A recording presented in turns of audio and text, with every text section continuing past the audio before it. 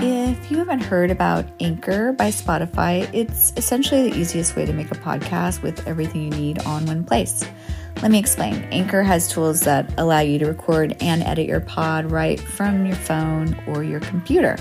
When hosting on Anchor, you can distribute your pod on listening platforms like Spotify, Apple, and more.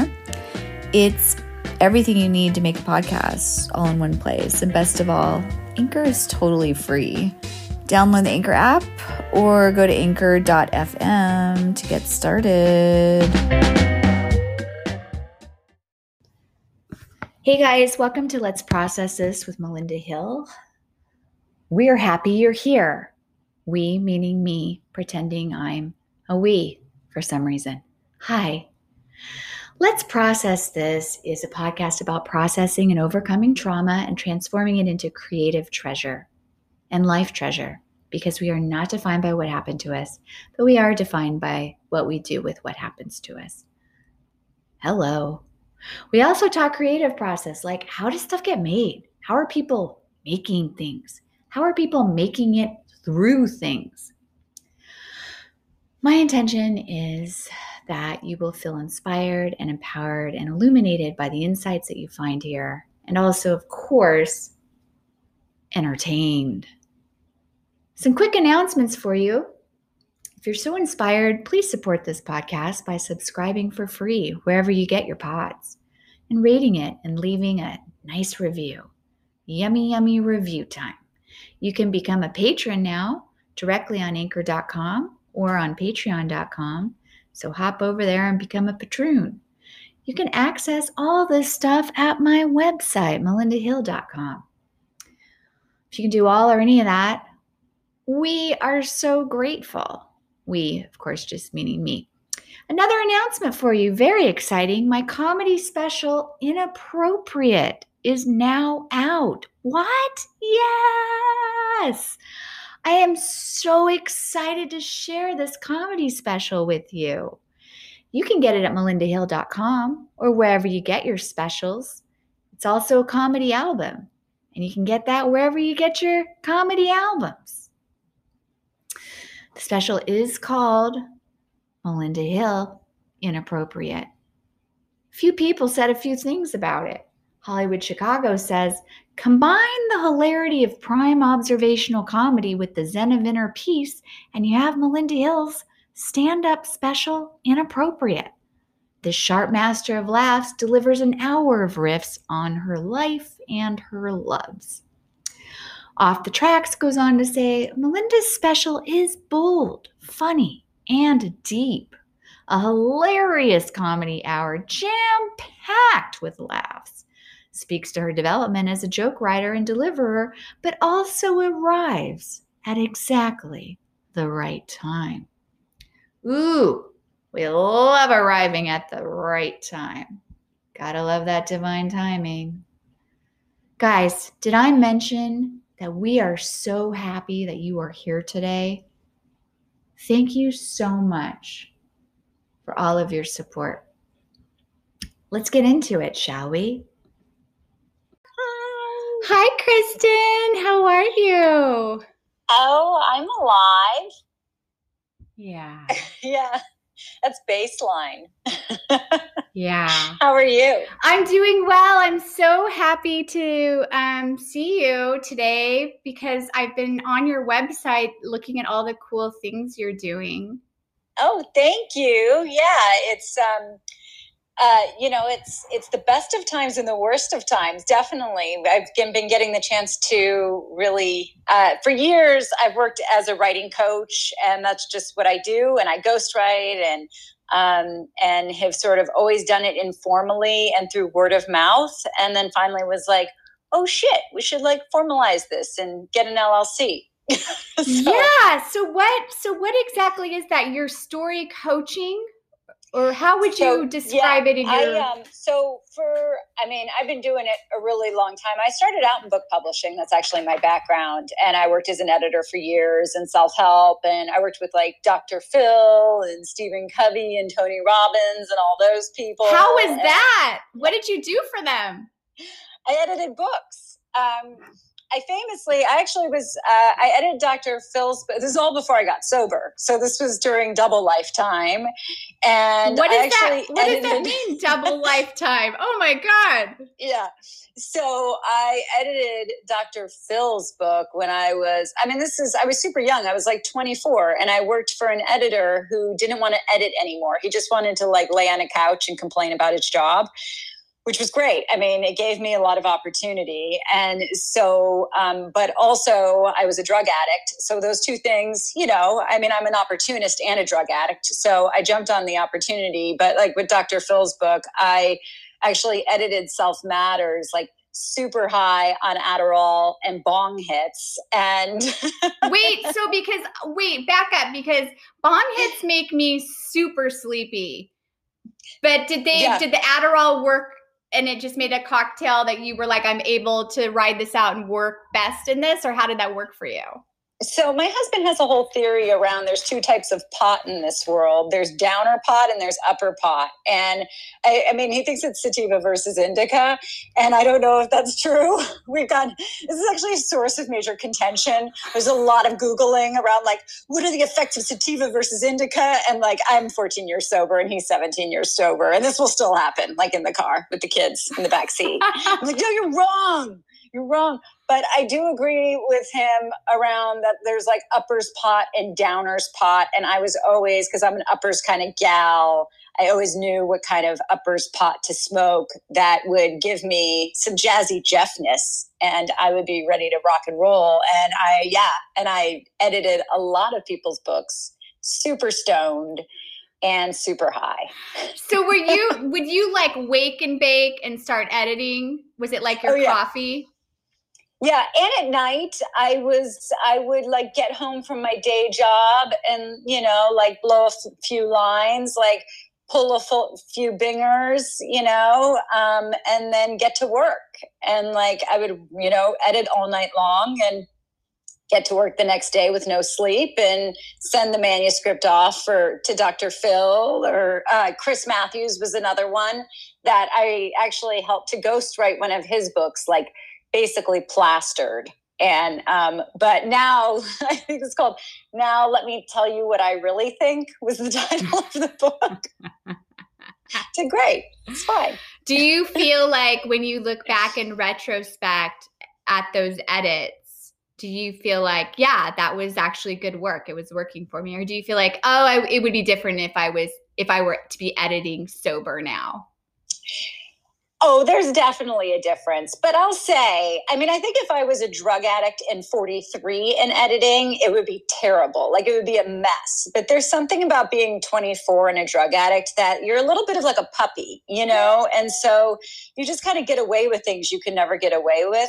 And I don't know, there's like a little bit of magic to the work that I actually think the quality in it being really good, if just kind of like a weird beginner's luck, like that shit doesn't last forever, but you can really, it's why people like actors will get really big while they're still drug addicts, but like, then like they can't stay that way. They can't, they have to get sober. They can't sustain it because it starts to, not for everyone, but for many, go downhill.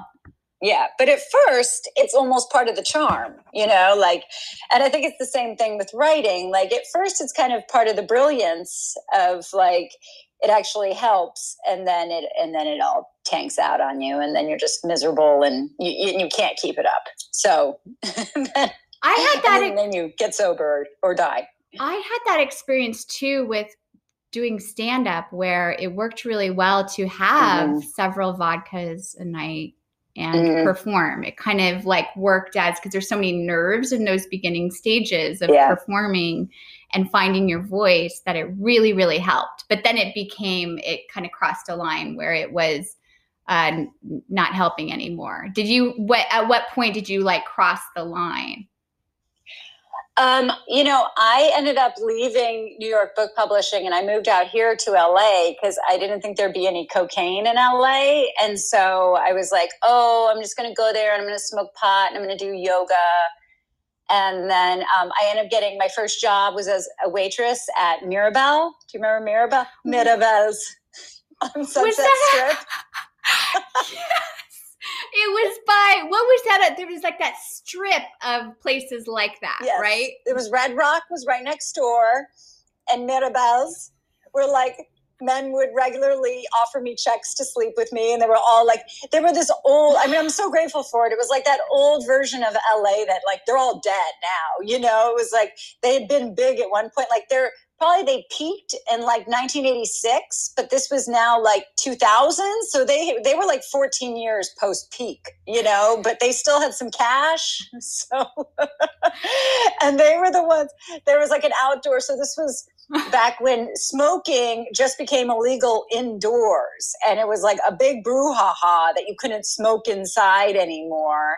And you don't remember these old days? I do. So everybody was like, all in an uproar, and Mirabelle had like an outdoor patio where you could still smoke. And so it attracted this like very specific group of older men that wanted to like smoke their cigars on the patio, but it was still like enclosed a little bit. So like for incremental weather. So they would straight up offer you checks. Sweetie, could take a check for 50,000. Yeah, you want to come home, spend the night tonight? I take care of the rent. Huh, sweetie? I take care of how much is the rent, sweetie? Tell me, what is the rent? I take care of the rent. How would you react to such promising offers? I'm a little disappointed. I never, when you think back of like the things you should have done, maybe I should have said yes. I mean, it could have opened up a career path. Who knows where I'd be now? I mean, well, yeah. So I never said no. And then, but I earned a certain, because I never said yes, but I think because I never said yes, I actually earned the respect of that group and ended up becoming like one of the members. So when I would get off work, I was actually allowed to like join them at the table, and they all had like really good weed. Actually, speaking of good weed, they all had like the fancy weed that I couldn't afford to buy at that time. So like I would get stoned with them and hang out, and then they became just like father figures. And I think that's the usual relationship with anybody that you are dealing with nefariously in money. Like I had that with drug dealers too, where like once they realized they couldn't sleep with me, they were like, "Oh, I be daddy now. Now I be your daddy." That's my general man offering you money accent. Oh, I'm your daddy. Wait, I did it wrong. I made it a little Italian. I'm your daddy. I wish they were Italian, maybe I would have said yes. Okay, you be my daddy. We'll move. I think in general, that's a good rule of thumb is if you don't sleep with people, they act better. Yes, it is for all ages, not just on the Sunset Strip in 2002. I mean, not exclusively, but I find. Yeah. I mean, my current husband, we've been together long enough. I don't think he's going anywhere at this moment. I mean, I want to kill him today, but my husband, who I am married to, we slept together the first time we ever hung out. And it was like the only time where that like worked out. Like I actually slept with him because I didn't want it to go anywhere. So it was like, oh, I'll sleep with you, and then this will just not happen. Yeah, I'll sleep with you, then you'll go away. That's backfired on me before too, where they actually wanted to stay longer. Yeah. So how did you so you were like, this is not going anywhere. We're just going to hook up. And then at what point did it turn into, I'm going to marry this person? Well, I think that was part of why we continued, because then it didn't take long. Within probably even days, I was like, oh, fuck, I think I'm going to marry this person. How could you tell? Like, what gave it away? I really liked him. Actually, I don't even know that I really liked him. I think that I just had never felt more comfortable with somebody. So I think that has always been the reason, even when I actually do want to kill him right now. I'm PMSing and like, I don't want to blame that. I want to just say that he's terrible, but I think it might have something to do with hormones. But sure. I was actually just talking to someone who said, like, there's not a lot of agency when you're PMSing. Like, it's so much nicer for it to actually feel like a concrete, real problem that you have to solve or murder, versus like, oh, it's just my hormones, which I actually have very little power to change unless I like figure out a new supplement or something. But, that's like hard work. So But I think when I'm not PMSing, usually that was like the first sign in our relationship, and has really been the foundation of our relationship, of just like, we feel super comfortable with each other. Mm-hmm. Like I've even said, this is probably the TMI part, but like, you know how like when you sleep with certain people, like some folks, like you get like UTIs with, or like a yeast infection, or like you just like, it's like your body responds negatively to them. And like I told my husband, like in the 10 years I've been with him, like I've never had any of that. Like I've never had a single yeast infection, right? Like it was just like our pH balances met perfectly. And that was just like, I wasn't like, I was like, oh my God, I'm so in love, I'm going to marry this person. It was more like, I feel like I'm related to them. And I feel like we already felt like family. So that's really inspiring. Now I know you wrote a book about a bunch of dates, right? Yes. Okay. So how did you manifest? Do you feel like you manifested your husband by making some kind of list, or like, what was your process? And also I want to hear about the book. Yeah, I wrote, so 5150, which it's been 10 years since it came out, and that's crazy, but I went on a date a week. So I started writing it when I had 1 year sober, and I followed the rules, and I didn't date for the first year. But I had actually had a year sober prior to that, and then I relapsed. So I had been like, I hadn't dated anybody in like over 2 years. Like, and I had never really gone out on a date because I wasn't sober. And like, so I just slept with people, and sometimes they didn't leave. Like that was what dating was. Like I didn't know how to go out and have coffee and then just like go home separately and then like text the next day, you know, like I didn't understand that ritual. And so, I decided to learn how to date and write a book about it. And I think that I went on a date a week for an entire year, but some of them were multiple dates with the same guys. And then about a couple months in, I had actually dated someone who I'm sure you and I both know in the world of who is people. And who is it? Jeff Electric. Jeff doesn't mind. That sounds familiar. Oh, you don't know Jeff? I feel like he's so East Side. I mean, back in the 2000s, he was like the dude. Okay, you know? Okay.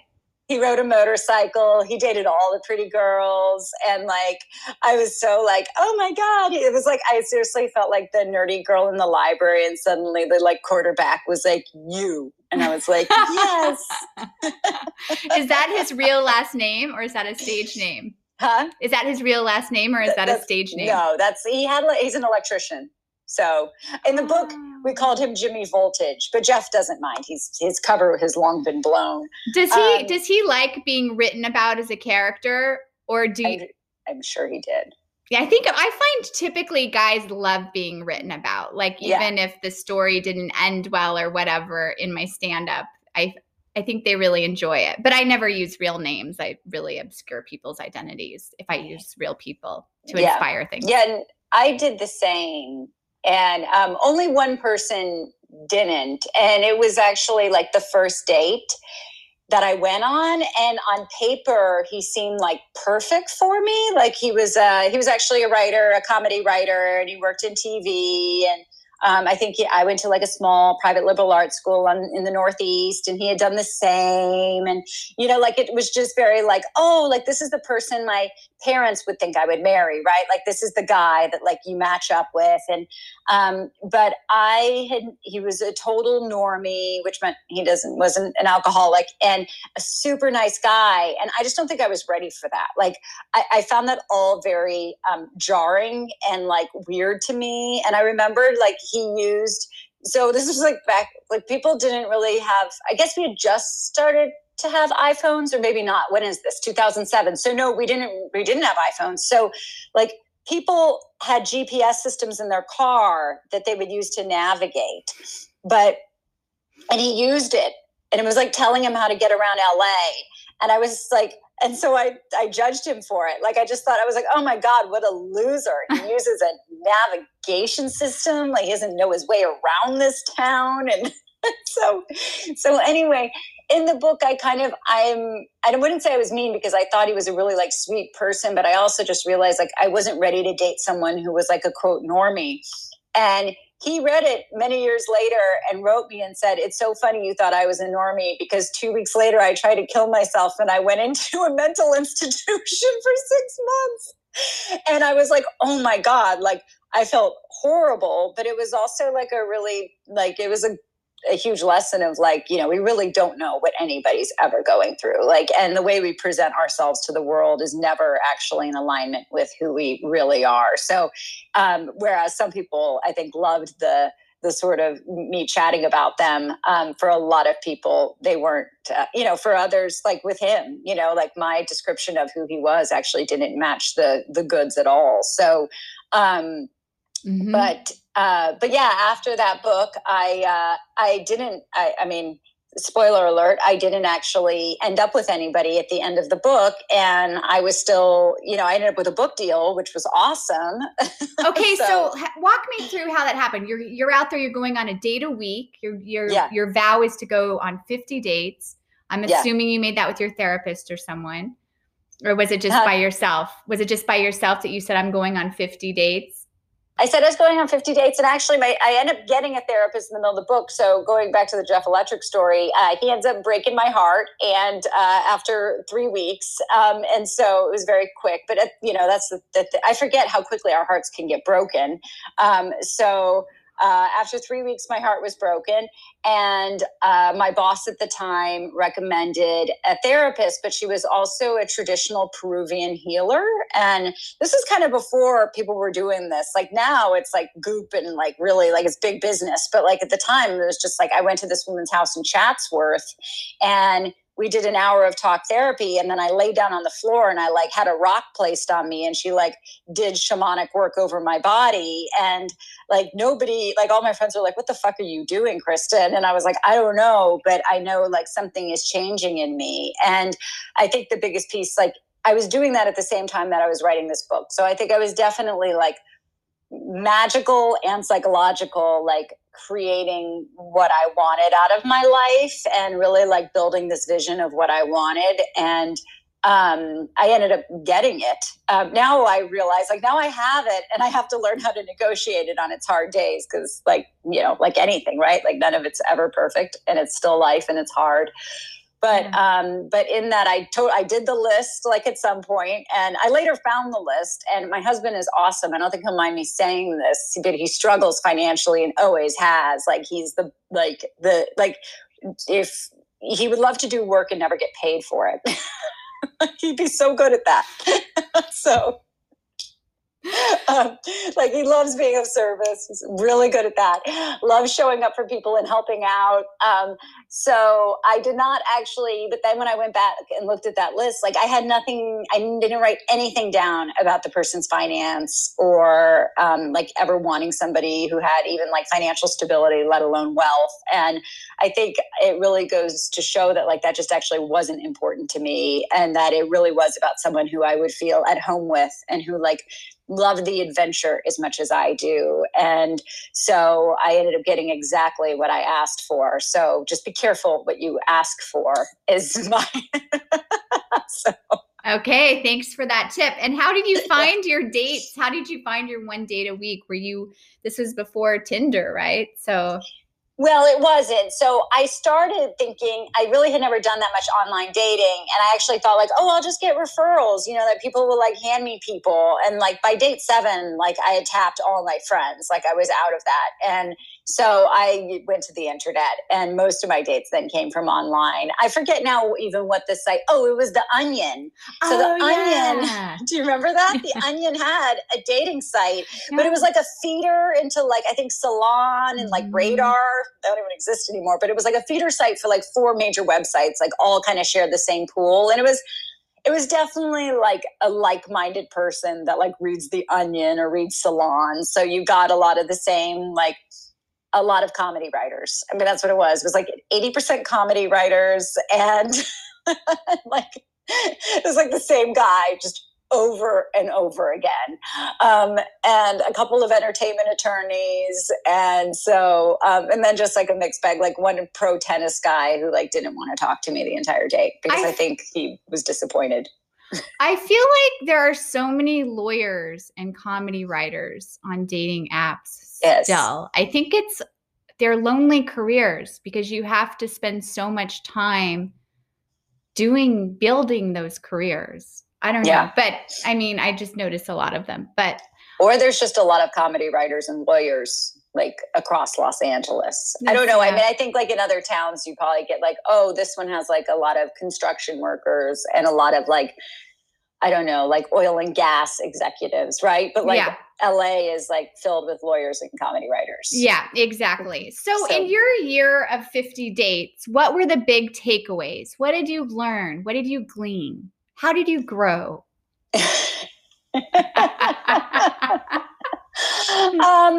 I think, well, for me, I think the biggest thing that I realized was that I had been single a really long time.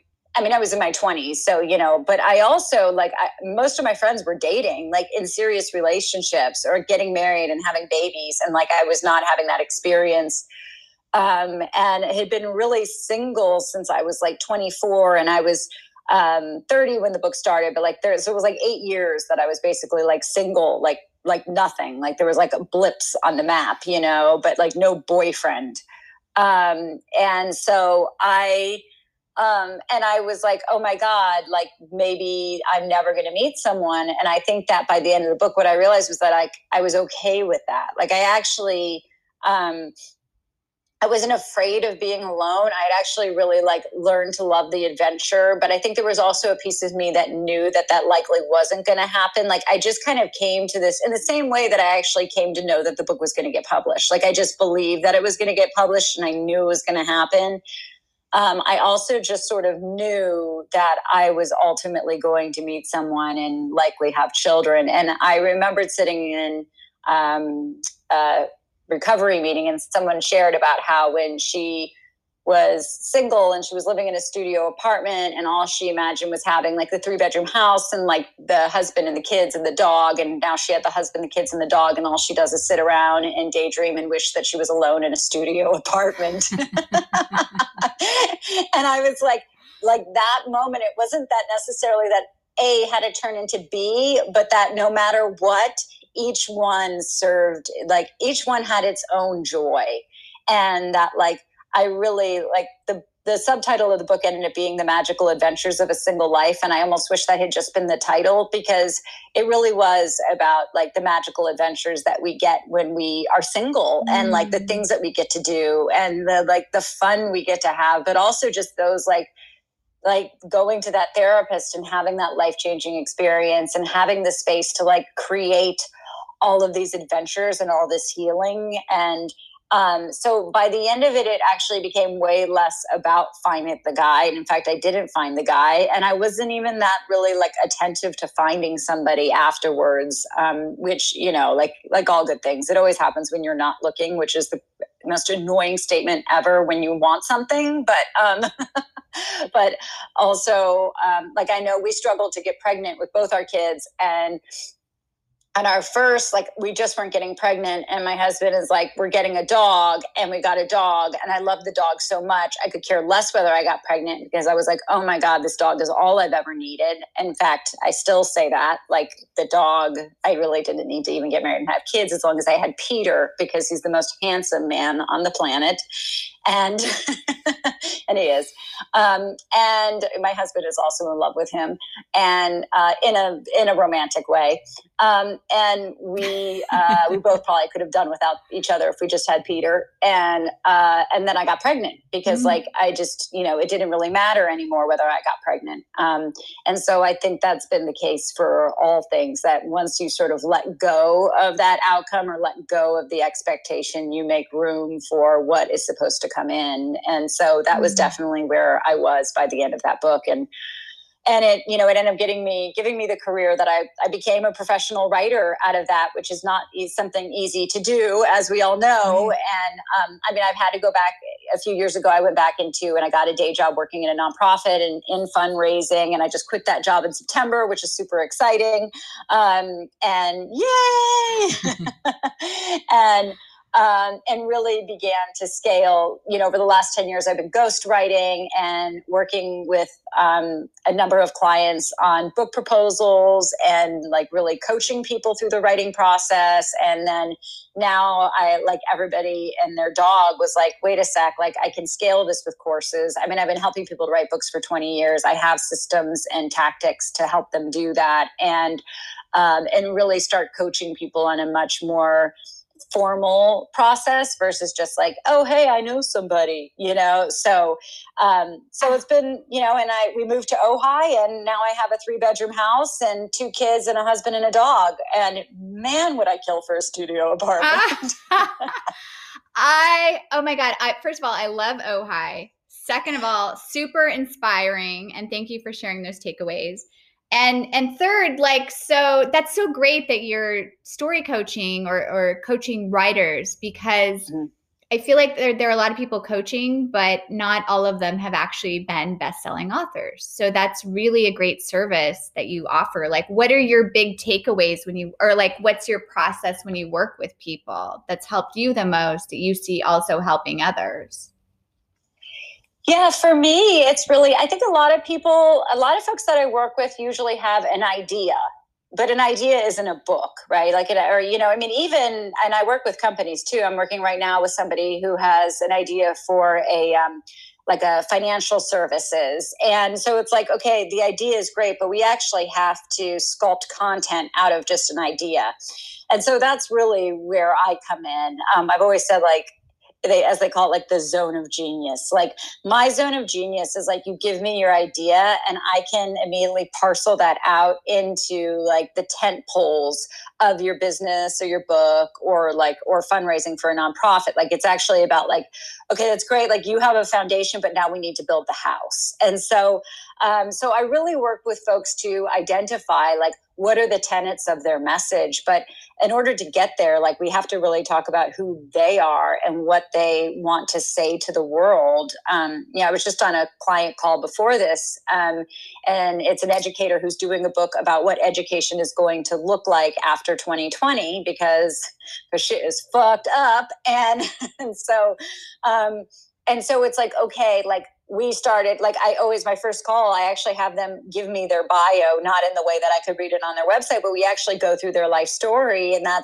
And what came out was like, he always wanted to be a leader. And at the end of the day, the way we're talking about how do we change education, and particularly since like the whole system is broken right now and we have a real opportunity, I mean, in all areas, right? Like, 2020 has given us this incredible opportunity where everything got cracked in half.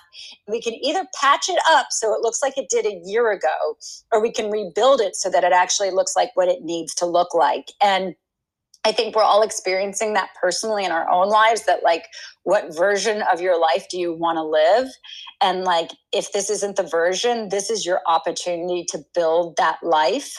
But I think that we're seeing that on like larger systems too. And that's like, so with this client, like, we are really working to kind of show where like leadership is ultimately the answer, and like figuring out who are the change agents, because like, is it federal government? Is it parents? Like, or somewhere in between? Like, where do we actually make the change that we know needs to happen? And we recognize there's an opportunity to do it right now. And I think that's, that's true for all of us. Like, who's going to be the change agent in your life, And so I really, when I work with clients, that's my goal, is for us to figure out, okay, what do you want to look like? What does that TED Talk look like? What is that, those fundraising elements look like, or the programs for your nonprofit, or if you're building a business, what does your website even look like? I mean, I do all types of content, but to me, it's really about the power of storytelling, which I think, similar to you, right? Like, we've recognized how story is so important, not just for like how we engage with each other and entertain one another, but really how like we just shift the narrative of this crazy world we live in. And I mean, outside of having a guillotine in the back of my CRV, which I am totally down for, because I do not mind participating in bloody revolution if need be, but the safer and maybe more loving way is to write. And so for right now, we're writing until till the Molotovs go off. Well, we really have a lot in common with our work, because I also work with people to, I'm more rewriting their narrative, but I'm also focusing on message and mission and what value you're offering the world. But I don't know about the book world. So that's like so exciting. Like, so when you made your bestseller, how did you get from there to your second one? To the second book? No. Well, I'm still working on that one. Oh. Yeah. So I ended up, after 5150, I started ghostwriting so much that I wasn't working on my own books. I was writing other people's books for them, which, talk about value. It's like, there's a certain point it became like this, I'm hiding behind being a ghostwriter, and so I feel like I'm in my own like Woody Allen movie, but without the creepy backstory of like the writer that's like, I never wrote the second book. But then I did. So I wrote a second book starting in 2016, which is a novel, because I started to write a memoir, and then I realized it was just going to be about, if I wrote a memoir, it'd be like about my boring married life with kids. And I mean, I know there are a lot of women making a lot of dough writing about being moms. That's just, to me, like not my bag. I mean, I like parenting for the most part, but I don't see it as like my primary focus in life. Like, talk about your message or your hook. Like, I'm way more interested in how we change the world and what systems change looks like. And I mean, I've studied revolutions for my bachelor's degree and my master's degree. And so I just like, I've never studied children. Like, I like them and I'm glad I have two of them, but like, they're not my life's focus in that sense. So I didn't want to write a memoir about like just being a mom, and like, or it would just be like two people, like it was about my husband and I'd just be like two people arguing about finance all the time. Like, no one wants to read that shit, I'd be like, so there's not enough money. We need more savings, like that's not exciting. We don't drink. We don't cheat on each other. Like, we're really pretty boring. So I decided to write a novel. And the characters are loosely based on my husband and I, because I think that's just normal for most people when they write their first novel. It's like, okay, you write what and it just feels safer. But the book takes a very hard left turn by the end of chapter 1, that a mass shooting happens. And what starts out as sort of like a domestic drama very quickly turns into a much bigger story about the troubles of our nation and how each of us have the ability to speak out against what's happening. But we have to be willing to really, step onto that stage and grab the mic. And we have to be willing to shout out that, I always go back to, I'm mad as hell and I'm not going to take it anymore. Like all of us should have that moment right now, like in the next month. But I think that, so it's really about a character, a woman, a mother, a wife who finally just gets mad as hell and she's not going to take it anymore. And so that novel is now with my agent and is likely going to publishers in the next month. So it's, completely different world when you write fiction. So fingers crossed. That's so exciting. So your first one that you wrote, how long did it take each book proposal for you to write? Like the 50 Dates one versus this one, and like what was your creative process with that? Sure. So with 5150, I wrote the entire book over the course of that year. And I mean, I will say this, if you're writing your first book, like having those deadlines of like, they were very small chapters because there were 51 chapters. So, I mean, obviously they weren't like 200 pages each, or it would have been, like Shakespeare's compendium by the end. But so they were short chapters, but it forced me to write them like every week. And so I really stayed up on it. So by the end of that year, I had a first draft that I then rewrote a number of times. And so for most nonfiction, you actually go out on proposal. You don't send out your manuscript. But because I had a full manuscript, my agent was like, let's just go on, or, what did we do? No, we initially did go out on proposal. So he was like, let's do the proposal. We sent out a proposal and we didn't sell it. So then he said, you know what? I think people need to see this full manuscript. He loved it. And I mean, I think that's the biggest piece, right? Like, find people who believe in your work, because they're the ones that are going to fight for you even when you can't. And so he was like, let's take this out on manuscript. And he just like beat the pavement with that manuscript. And we got an editor, Dan Smetanka over at Counterpoint, who is amazing. And the crazy part of the story was Dan was actually at a different publisher at that time called Phoenix that was based in LA. And a month before it was supposed to come out, the publisher closed. And like, I was scheduled to be on the Today Show. I was going to have a USA Today review. I had actually like done a whole interview and photo shoot for Marie Claire. Like, I got a lot of, I had a really great publicist who was my ex-boyfriend at the time, actually. So I got like a lot of really good media, and then the fucking publisher closes, and I was like, what? But thankfully, the book hadn't gone to press, which meant that like the rights reverted back to me. And so Dan, who I adore to this day, and I hope he buys my novel because I couldn't imagine anybody else editing it, but he took it then to Counterpoint, where he moved to, and so it was supposed to be published in May. It ended up getting published in September, and I got all that media back, which was incredible. So, for a novel, it has been like a way different process. And if I wasn't so annoyingly determined, I probably would have stopped a long time ago. But talk about like, you have to get the people that believe in your work, but more than anything, you have to believe in your work. And I started writing this book after the Bataclan attacks in Paris, which my husband and I actually lived in Paris for a year after we got married. I did a master's program there, and that shooting happened 2 blocks from where we lived, and we know the guys in Eagles of Death Metal, and it was really hit close to home. Mm-hmm. And then right after that, San Bernardino happened, which I worked in a courthouse 40 minutes away from where that happened at the regional center in San Bernardino. And then the shooting in Orlando, the Paul shooting, happened in Orlando.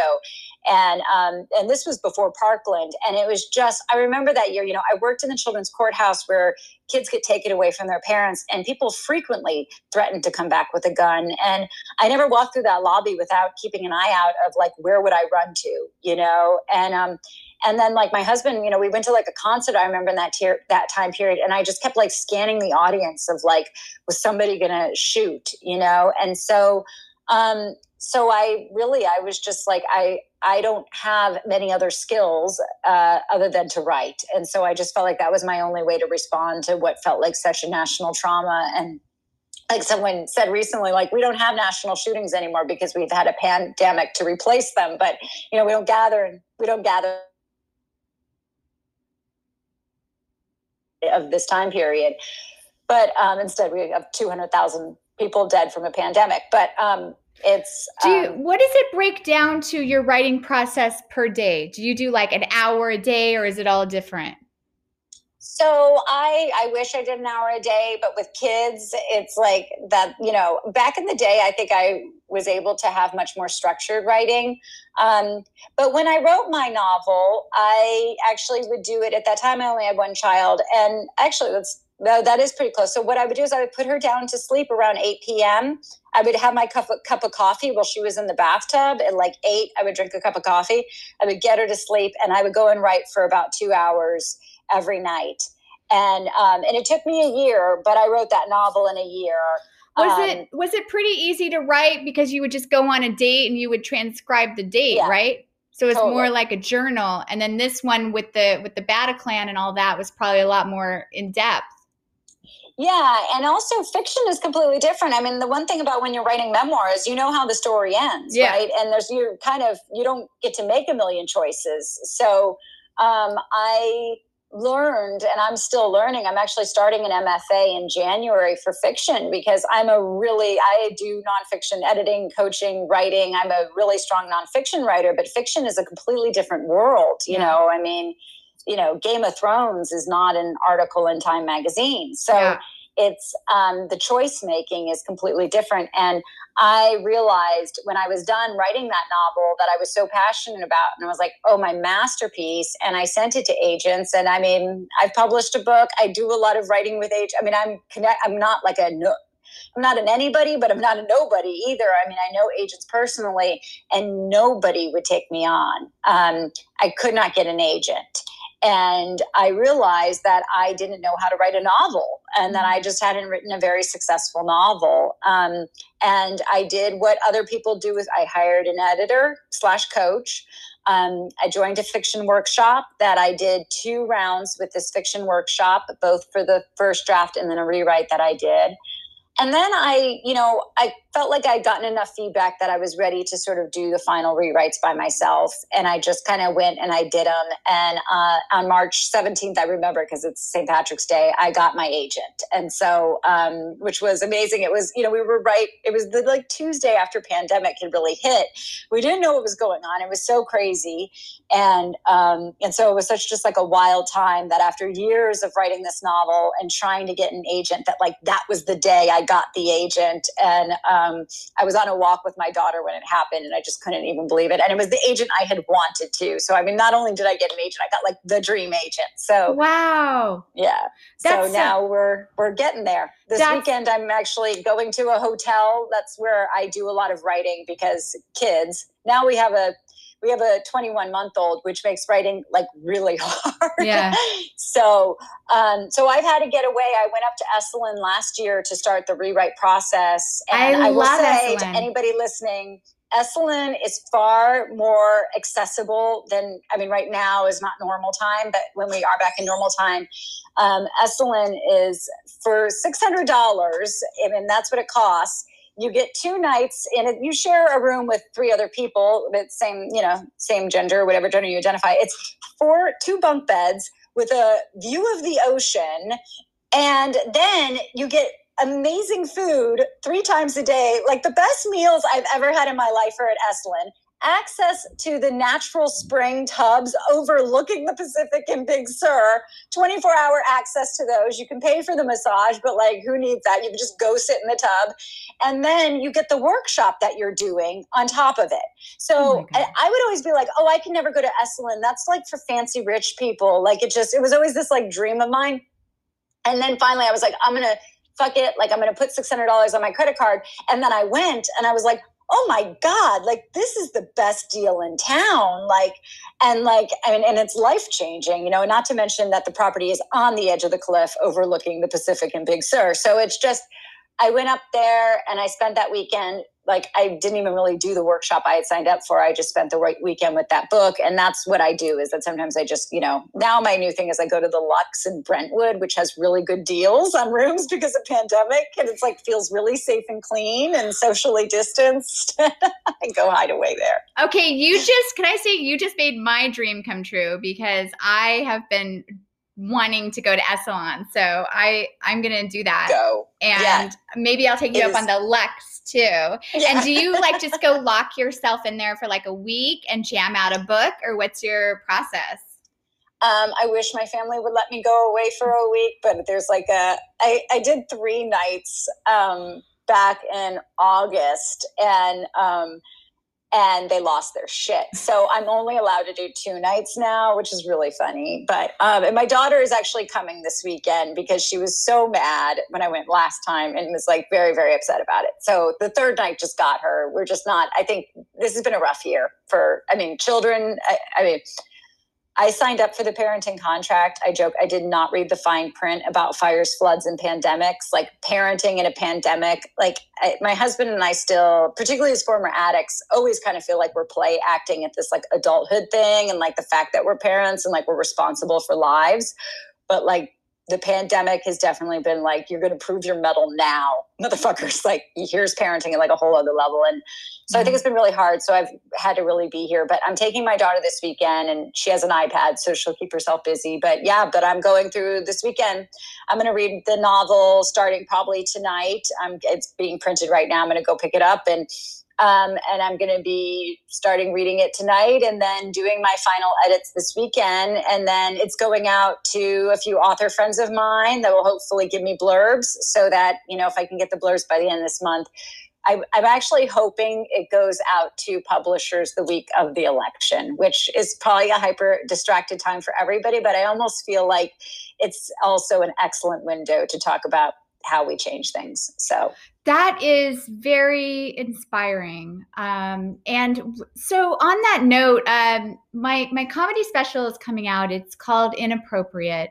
And so I'm asking my guests, I'm using this opportunity to ask my guests, what do you feel, if anything, is inappropriate and currently, and do you know what a solution might be for it? When you said I was funny, I was like half asleep when I read that this morning, and I was like, there's so much inappropriate right now. So much. It's funny, but actually I will say, I think what is being asked of parents right now without any support at any level is totally inappropriate. I think it is a failure. I mean, it's like, I don't even know what country we live in anymore. And it's not even, obviously the gross person, is part of it, but it's also really, like I said, I'm doing this book with somebody about education, and he says, like, I'm not afraid that like the education system is going to look like what it looked like in fall of 2020. I'm afraid it's going to look like what it looked like in the fall of 2019. And I think that's true, like across the board. I think it's totally inappropriate that we live in a society that doesn't have a safety net of any kind to take care of its people. And then when bad shit happens, we're just all left on our own to figure it out. And like, that's not a community. That's not like a society. There's like absolutely nothing about that makes you feel good about the place in which you live, and that we're just all left on our own. And someone just said not wearing masks can be inappropriate, and absolutely agree. But I will say, like, I ran into a parent at the grocery store the other day, and he and I like had similar age kids, and I said, oh, look, we got matching baskets. And he was like, I just take them and drive. And he was like, he lived like an hour away, and he was like shopping at the Vons in our neighborhood. He was like, I don't know what else to do with them. I can't be at home with them anymore. I just put them in the car and drive. And I'm like, that's like what we're left with. Like, there's no extra funding to help us. Like, we have kids at home nonstop. We're all fucking losing our minds. We all have jobs. Like, and it's really hard, I think, in the working world, like the people without kids and the people with kids, like, like it's so like never has that felt more black and white in terms of like what we're going through. And yeah, to live in a world that can't support or figure out a way to help us. And not just parents, I think all of us, but like, that's where, the survival of our species depends on our ability to raise children and keep them alive. And so that's why they put kids in ads, because it pulls a biological cord around survival. And it's just hysterical that we've just been left to fend for ourselves. So, and completely inappropriate. What do you feel might be a solution for this? Money. Funding. Fucking money. Yeah. Yeah. But that's where I think like it's not just like, it's not about that fall of 2020 is so bad. It's that fall of 2019 was also fucked up. It's that the entire system actually doesn't have safety nets, that like we have the type of access to care and the type of like community where there are, just as we have like doulas, where we have like a maternal network of people. We live nowhere near family. And that's part by choice, because we come from families that trigger us and aren't healthy to be around. And so, but at the same time, we also, but it just feels like, yeah, there should be more financial supports to give us more choice in how we're able to take care of each other. Because it just ends up being, I screamed at my 5-year-old yesterday in a way that was completely inappropriate. And the entire reason why is because I've just got so much on my back that like, I can't can't respond in a way that is like as kind and compassionate as it should be, because like it's like you're living in a vice, you know. So that's why when you asked how I'm doing, and I was like, surviving, you know, there's a lot of wonderful things going on. I think a lot of us are making some really deep and life-changing choices in this time period, but I think we are also doing that really because we just feel like the rubber is hitting the road, and there's no cushion in between, you know. Yeah. So it feels like a nerve with no myelin sheath. Yeah. Yeah. I think there's a lot of change afoot, much needed change. Yeah. Hopefully. What is your own personal trauma that you've overcome and turned into creative treasure, if any? What comes to mind? I have an easy story. My dad was a international drug smuggler and was in prison for most of my life. So what? most of his life too. I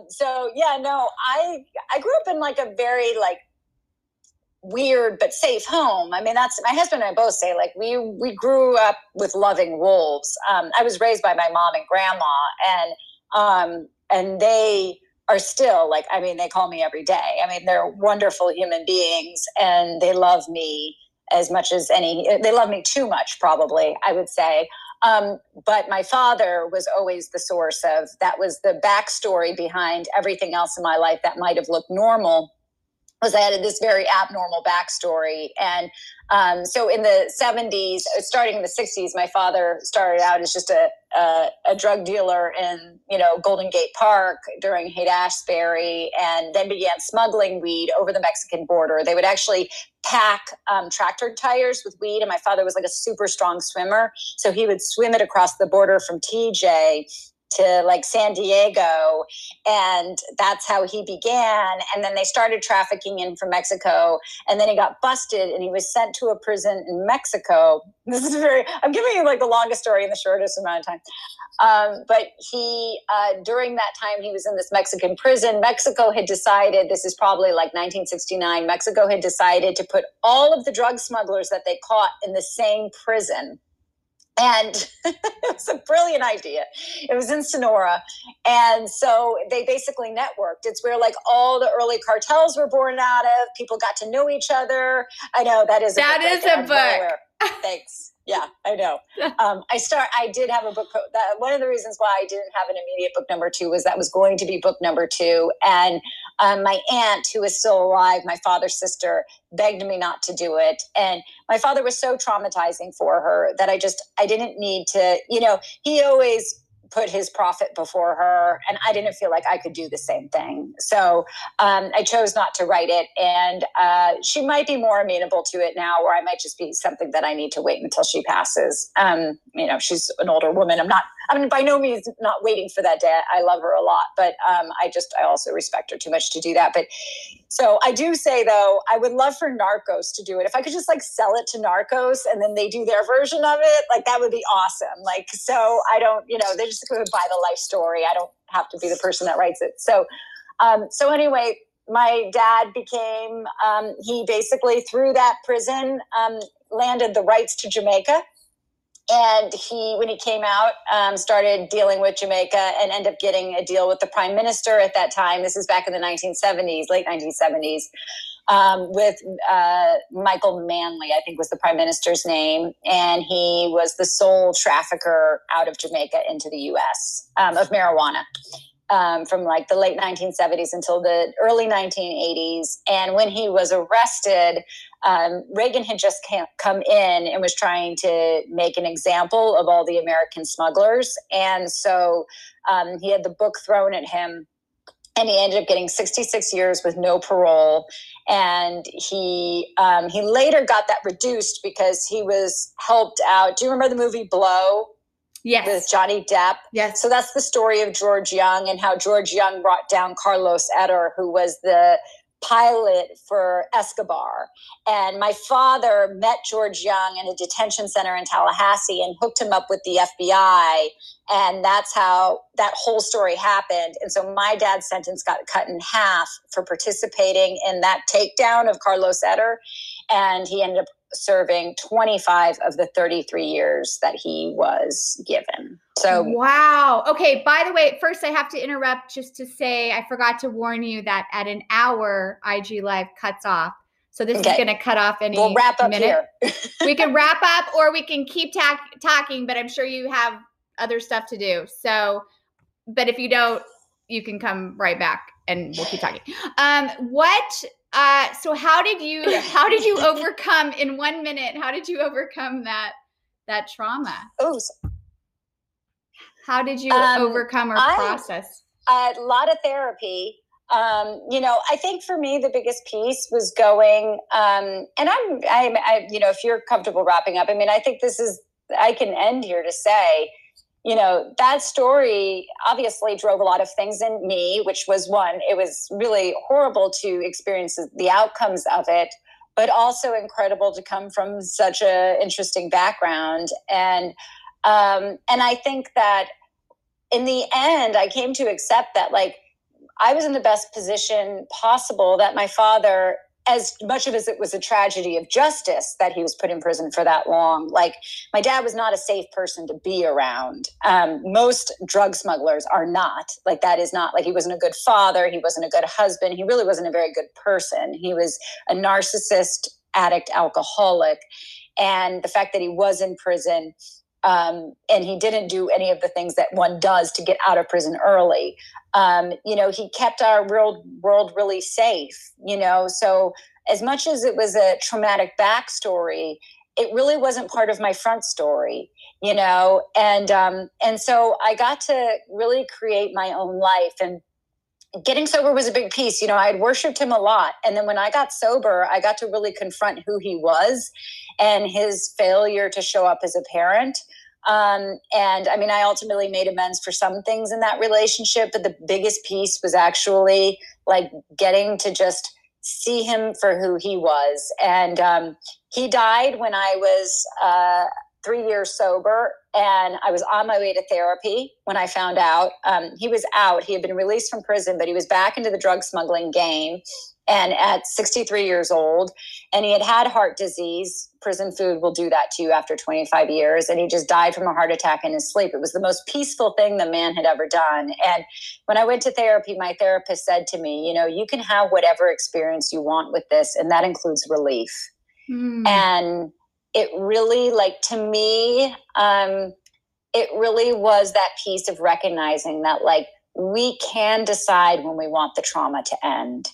And later, as she said, when I was dealing with other issues in my family, she said, they can't all die for you to get healthy. Because I was kind of like, can everybody just die? This was such an easy way to get out of this. That just gave me chills. Thank you so much for saying that. That gave me chills. I love that. And that is, I'm all about like having the experience that you want to create. Yeah, no, it is. And it really showed me that ultimately, I posted this the other day, the Viktor Frankl quote, that the last of the human freedoms is our ability to react in any given situation. Ultimately we choose how we react to it. And I think, there's a lot of systems and things that drive us and histories and traumas. And it's not to say we always get to have clarity around that reaction. I know I don't, but I know that, like, that is the last of my human freedom, is that choice. And to get to choose to have such a big reaction in that moment of relief to someone dying was just, it completely just, it shifted how I looked at my story. It shifted how I still manage it today and manage conflict and grief. And when bad things happen, and so yeah, and certainly has been a huge source of creativity. You can't come from that interesting of a story and not want to tell interesting stories. So yeah, totally, I agree. And it's what a blessing to have that rich backstory. Not a lot of people are just wanting to be writers who have no drug dealer in their backstory. Yeah. So you're very blessed and fortunate. All right, yes. Kristen, where can people find you and all the cool stuff happening with you? Absolutely. You can find me at KristenMcGinnis.com or at StoryBoxing.com in order to access the coaching and courses. And you can find me at Kristen McGinnis on IG. Instagram has become far more, I guess, normal for me. I don't know. I still feel like I'm too old for social media, but I'm figuring it out. Awesome. Well, you can find Kristen and take advantage of her talents in all those places. And thanks everyone for tuning in today. Also wanted to let you know my comedy special Inappropriate is available for pre-order at the link in my bio or melindahill.com. And you can also subscribe to this podcast for free. Let's Process This, where we talk about overcoming trauma and turning it into creative treasure and the creative process, and also all the inappropriate stuff happening in the world. Kristen, thank you for dropping by today. It's good to see you. I'm jealous that you live in Ojai. I'm going to call you. Come visit us. Okay, yes. I would love to. It's amazing. It's the pandemic bubble. I say I wouldn't pandemic anywhere else. Are you next to a waterfall? We're close enough. Yes. We go swimming in water holes and rivers on the regular. It really is. You would have no idea the world is burning. It's a special place. Damn it. All right, Kristen. Talk to you soon. Thanks, have Melinda. a great day. Have a good day. Bye. Bye.